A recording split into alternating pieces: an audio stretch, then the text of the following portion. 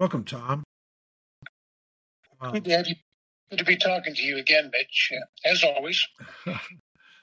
Just for a little historical data, Tom Vanes is former deputy prosecutor in Lake County, Indiana, 13 years. He's got 50 years of combined service up in Lake County, doing work as a prosecutor, a judge, and defense work. Today, we've asked Tom to discuss the Indiana prosecution of Alton Coleman and Debra Brown. These folks are responsible for 8 murders in 4 states in the summer of 1984. This case was discussed in my book, A Badge Well Worn. Some of the names used in this book have been changed, including yours, Tom.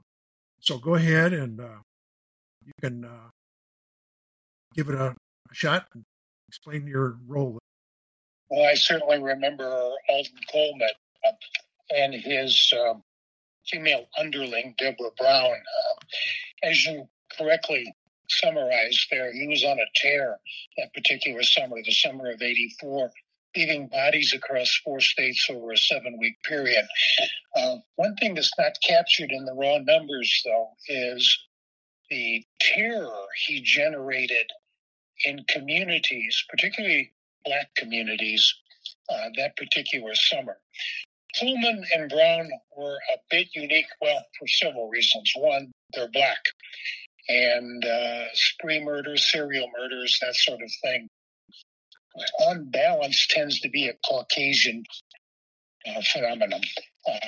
So the fact that they were African American was a bit unusual. Also, out of the ordinary here was the fact that Coleman and Brown, their identity as killers, plural, as they killed while they were on their street, they were known to be the ones responsible for multiple deaths.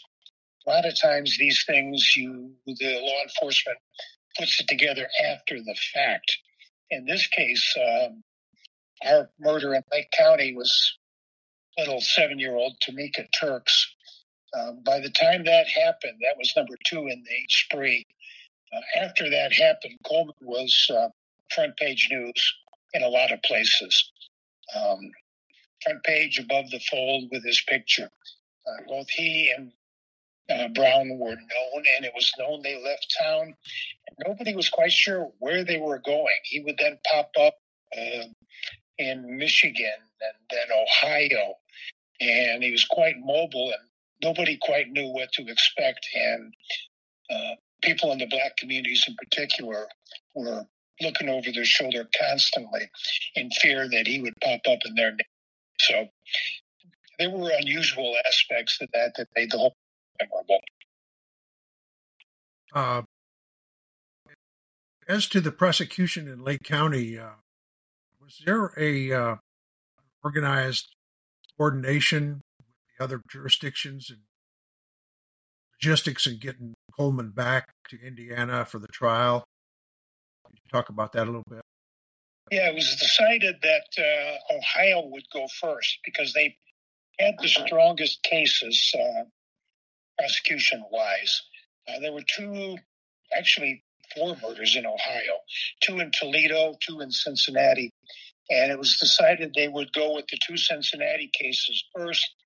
Then Coleman would go to us in Indiana next and finish up with a prosecution on his home turf in Lake County, Illinois, the Waukegan, in northern Illinois. So that was agreed, and it was in large part based on the strength of the case. Ohio's cases were certainly, in a relative sense, much stronger than Indiana's, the one you and I worked on. What about Debra Brown? Was she tried at the same time, jointly with Coleman, or was she tried separately? There were separate cases in Ohio for Brown and Coleman, separate cases in Indiana for Brown and Coleman. Interestingly, in the Ohio case, Brown took the witness stand in Coleman's defense. and essentially tried to take the weight, accept the blame, and came across as a real, the word begins with the B. She was especially malicious and venomous in her testimony, trying to exonerate Coleman. It didn't work. Didn't even come close. But yeah, they had separate trials in the two. In our case, we did Coleman first, and then we did Brown, about a month apart in 1986. Can you tell us a little bit about the actual details of the crime, keeping it, presentable? Yeah. In the Indiana case here, two little girls, a 7-year-old Tamika Turks and her 9-year-old aunt. They were more friends than relatives, to be honest. But the two of them went out one afternoon to get, I think it was candy or a hot dog.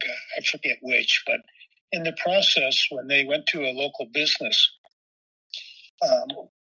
Coleman and Brown saddled up to him and lured the kids with the promise of clothes. They then walked the kids a good mile to a wooded area, secluded area.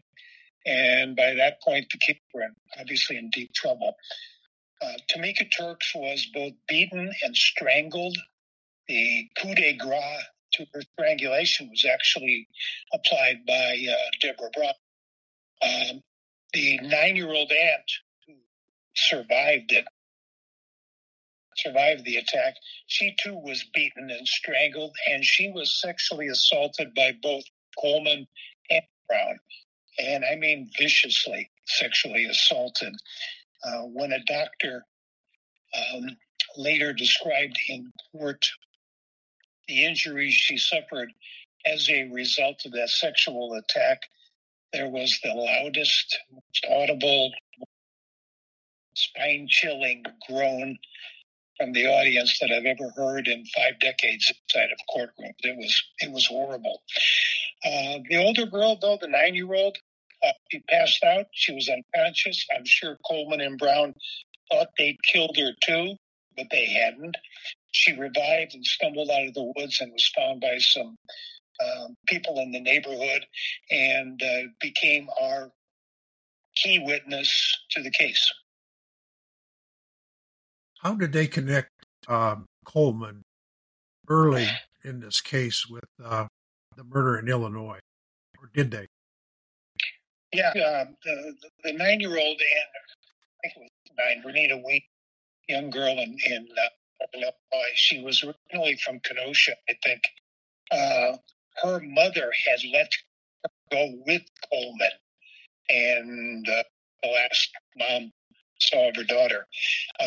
Coleman disappeared, missed a court date, and it was obvious that he had something to do with Vernita's disappearance. He went from northern Illinois, just jumped the border here to our jurisdiction, northwest Indiana. We had people who saw Coleman and Brown in Indiana. The law enforcement was able to identify the basement apartment where they lived, and it was in the vicinity of the route that the perps walked the little girls from the hot dog stand into the woods. So Coleman's identity as a suspect in the Gary case became known pretty quickly too. Identifications were attempted by the surviving 9-year-old. It's a little shaky. It wasn't the greatest identification. She did identify Coleman, and I think Brown too, if memory is correct. But it wasn't the strongest identification because it was a 9-year-old. Badly shaken by, there was a lot of pressure on a 9-year-old girl to help identify and basically carry the weight of a prosecution against a serial killer. I recall the Federal Bureau of Investigation became involved in this case, the Gary case, and I was in your office with a special agent, and you you guys were examining a piece of material. You want to talk about that? Sure. Tamika Turks, the 7-year-old, had been strangled with a ligature. And the ligature was the torn off elastic edge of a fitted bed sheet. A fitted bed sheet, particularly in the corners, will have a piece of elastic. There is a piece of fabric that is hemmed over the elastic, and that's where you tuck in the corners. The ligature had been obviously ripped off of a fitted bed sheet, and the elastic edge with the fabric covering it had been tied around Tamika's neck. That's what killed her. Now, as I said, we didn't have the greatest case or the strongest case initially. We were asking a 9-year-old girl who was very reticent to begin with, a very shy girl, very reserved girl, asking her to carry this whole case. So we were desperate for corroborating evidence that would back up the accusation that Coleman was responsible and Brown. So we were on the hunt always for any evidence that might back up our witness. Now, the killing occurred in a wooded area. You're not going to get fingerprints there. You're not going to get DNA because DNA was not a forensic tool in 1984 at that time.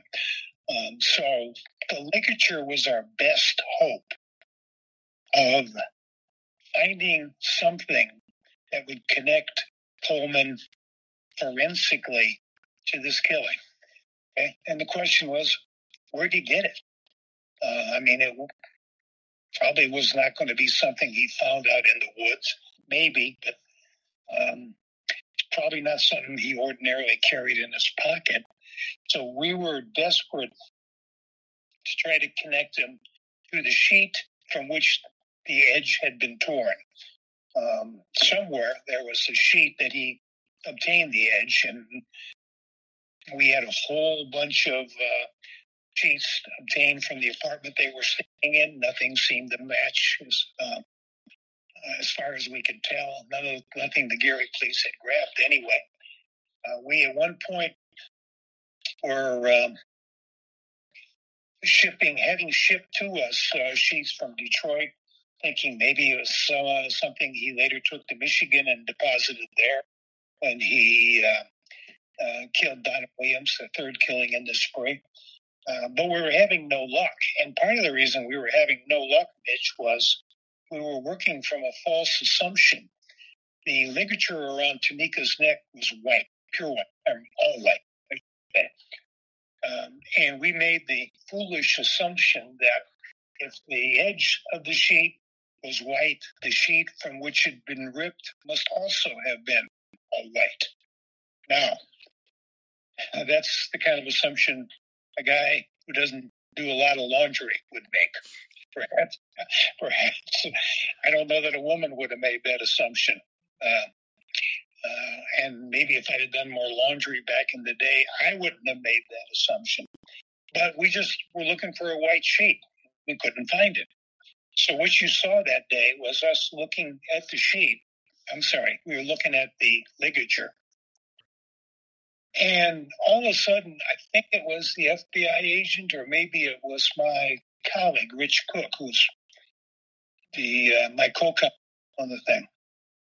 One of the two of them spotted some colored threads sticking out from the stitching of the edge of the sheet, the ligature. As I said, you have a piece of elastic and there is fabric that is sort of a hem that is stitched over the elastic, and sticking out from the stitching was some colored fabric, some threads. So I think it was the FBI agent, Tommy Allison, took a pocket knife and slit open the stitching, and boom, a portion of the sheet was still tucked inside. I saw that. Yeah, and it was not white. No. It was a kid's bed sheet. Yeah. It had like a flower to it. a whimsical kind of flower and maybe, I think, a whimsical kind of animal on it. But it was clear then we were looking at something entirely unanticipated. It was an elephant. Yeah. Like a Dumbo. Yeah. It's a kid's cartoonish kind of elephant. So we looked again through all the sheets Gary Police had obtained from Coleman's apartment. No match. But something rang a bell in my head. You've seen something before. You just can't place it. So we went through. I grabbed all the pictures I could that had been taken in the Coleman apartment in Gary. And bingo, there was being used as like a sofa cover in the background of one of the pictures was some kind of whimsical kid's bed sheet with flowers and animals. And you couldn't see a whole lot of detail. We even put it under the microscope or under a magnifying glass to try to see, did it have a torn edge? And you couldn't really tell one way or another, given the nature of the photograph. Now, this is 18 months after Tamika was killed. She was killed in June of 1984, and you and I are in that room with the FBI agent Richard Cook in January of 1986 as we're getting very close to trial. So we decided to, we thought, hey, should we go out to the old Coleman apartment? Off chance it might still be there. Damn right, we're going to go out there. I don't think any of us had any great expectations of finding it after 18 months, but we knew we had to try. So Cookie and I met you out at that apartment. It was just maybe a half block off Ridge Road in Gary. And, of course, different people are living there. Coleman and Brown had been living in the basement, which was treated as an apartment. And I remember the first place we looked was the garage, because in the garage was a pile of fabrics, towels and shirts and pants and linens of all kinds.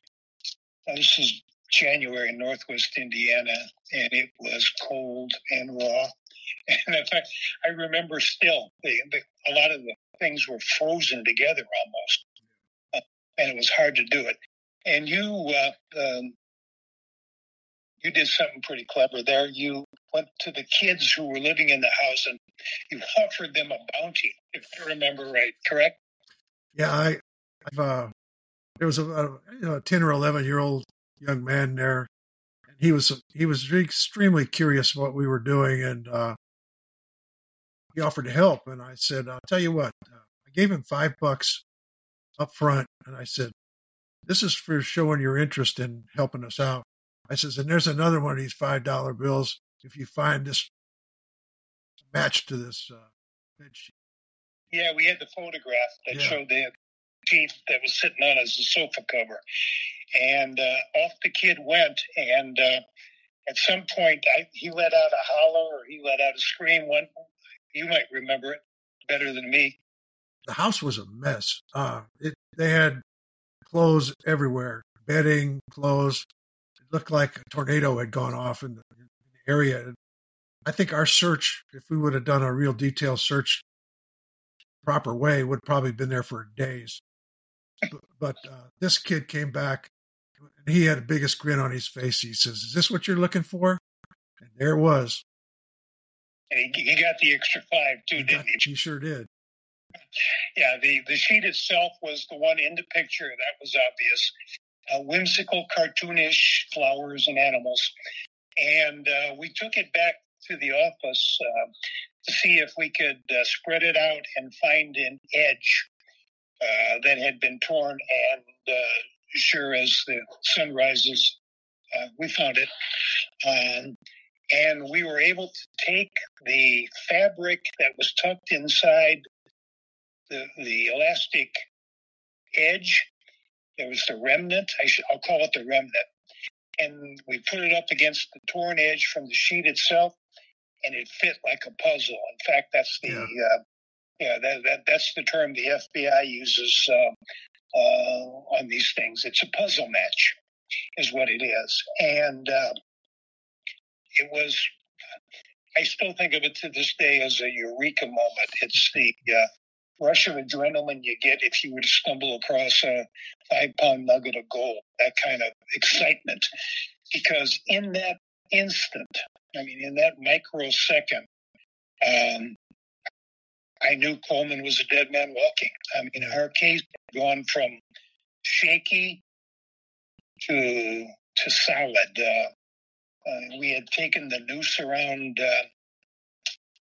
Tamika's neck and turned it into the forensic evidentiary noose that was going to get Coleman the death penalty. And that's exactly what happened at trial. I know we sent the materials out to the FBI, and they did the official forensic match. They blew it up. I still have them in my basement, the big poster blow-ups of the match between the sheet at his apartment and the fabric remnant around Tamika's neck. And the match almost is at the microscopic level. You can see individual threads that by their length match up from one to the other. It was a perfect puzzle match, and that was the end of any chance Alton Coleman and Debra Brown had of evading justice in that Lake County case.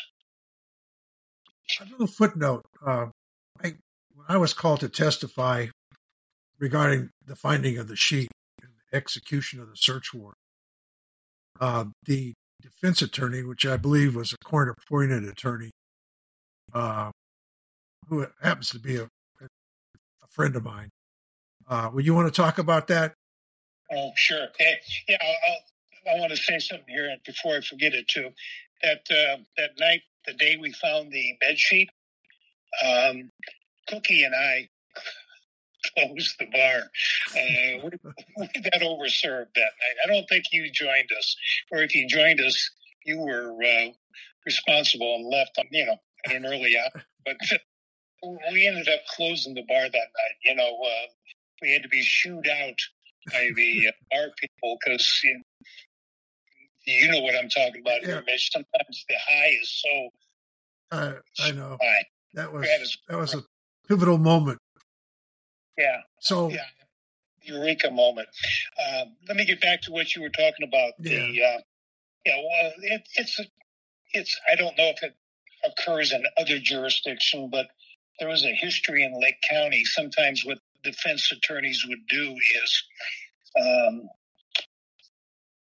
say something to the prosecutor or say something to the witness while making faces, but with their backs to the jury, hoping to bait the witness or the prosecutor into smiling or doing something similar in return, at which point the defense attorney would say, "There's nothing funny about this, Miss Detective Mitchell."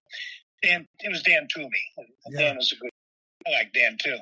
But what Dan was trying to do was he had your friendship and he was trying to bait you making some kind of goofy face or reacting to his goofy face, at which point he'd have jumped on you and jury couldn't see what he was doing to you. He was hoping to bait you, and then he would have called you out. I didn't fall for it. Yeah, they didn't have much to work with evidentiary-wise in that case, so they were looking to do anything they can. Obviously, it didn't work. No, I for a moment, I really thought Dan had lost it because he was making the most god-awful faces I've ever seen. And he was like acting crazy. And I thought, well, he's flipping out right here in the courtroom. And I was really a little concerned about him for a moment. But then all these years, I didn't know what he was up to. And then last time we got together, I told you about it. And you explained to me what his intent was, and that it was something that had happened before in some of the other trials. Yeah, trial lawyers have a bit some of them have a bit of the professional wrestler in them, if you know what I mean. Putting on a show and trying to do something when the judge isn't looking or the jury can't see it. There's that kind of gamesmanship that sometimes goes on in the case. Hey, can I mention something about Coleman? Yeah, absolutely. I mentioned that his identity was known early on, and that's why he got listed by the FBI pretty early in the case as one of the most wanted people. Coleman did nothing to disguise his responsibility for the murders he was committing. In fact, he got to the point where he was advertising them. There was a homicide killing, murder of a woman named Virginia Temple in Toledo and her young daughter. That was numbers 4 and 5 in the sequence of 8. From there, he went to Cincinnati and killed a teenager named Tani Storr. The police officers told me when I was working with them, there was a lot of coordination as we got close to trial. They told me that beneath Tani Storr's body, or in close proximity to her, was a bracelet that had been stolen during the Temple homicides, and that it was placed inside or beneath a floor duct, and that it was placed there, not dropped there. It did not fall there. It was too big to have fallen through the grate. Coleman had to place it there himself deliberately. And what he was doing, of course, was advertising his responsibility. It's like, okay, I've struck again, catch me if you can. He got that bold as these killings kept going. I don't know that I've ever seen that. He was basically daring the cops at that point to catch him. Another little sidelight on the FBI. You had mentioned that they became involved after the Gary matter. I found it interesting that the FBI listed Coleman and Debra Brown on their 10 most wanted list. And actually, they became the 11th most wanted list. That was like only the rare occasion that the FBI ever lists more than 10. But I think that was part because of the public outcry. As I mentioned earlier, people in the Midwest were scared to death. I'm holding in my hot little hands the actual FBI poster of Alton Coleman back in the day. Still have it. But yeah, that was interesting. A little tidbit, a little nugget that came out years later. He actually got caught. Basically, he made a full circle. Started out in northern Illinois and came back to northern Illinois, and that's where he was caught. He was caught at a park in Evanston. When he was caught, he denied being Alton Coleman, and he was glib. I mean, he was glib. He was slick. His MO essentially was to size up a person, find out what the person might be interested in, and pretend to be interested in that too in order to get close to a person and put them at ease and have them drop their guard. When he was arrested, he did absolutely pissed to say that's not me. And he was aided to some extent, not only by his demeanor, but he had spent a lot of time outdoors in the 7 weeks he was on the run. His skin had darkened, and he looked darker in person than the Alton Coleman you see in that wanted poster, okay? Yeah. And for a brief period of time, he had some of the law enforcement, some of the cops up there wondering, is this guy really Alton Coleman? Of course, they didn't believe that for too long because they checked his fingerprints. Sure enough, he was, but he did his damn best to talk himself out of that arrest, and he was slicker than most. We'll put it that way. He was not a dummy. Excuse me. Street smart. Yeah. I got subpoenaed for the Illinois case, the Lake County, Illinois case, the homicide. And they wanted to talk about the bedsheet match in Gary. And Coleman was pro se in that trial. I mean, he thought he was the smartest guy in the courtroom.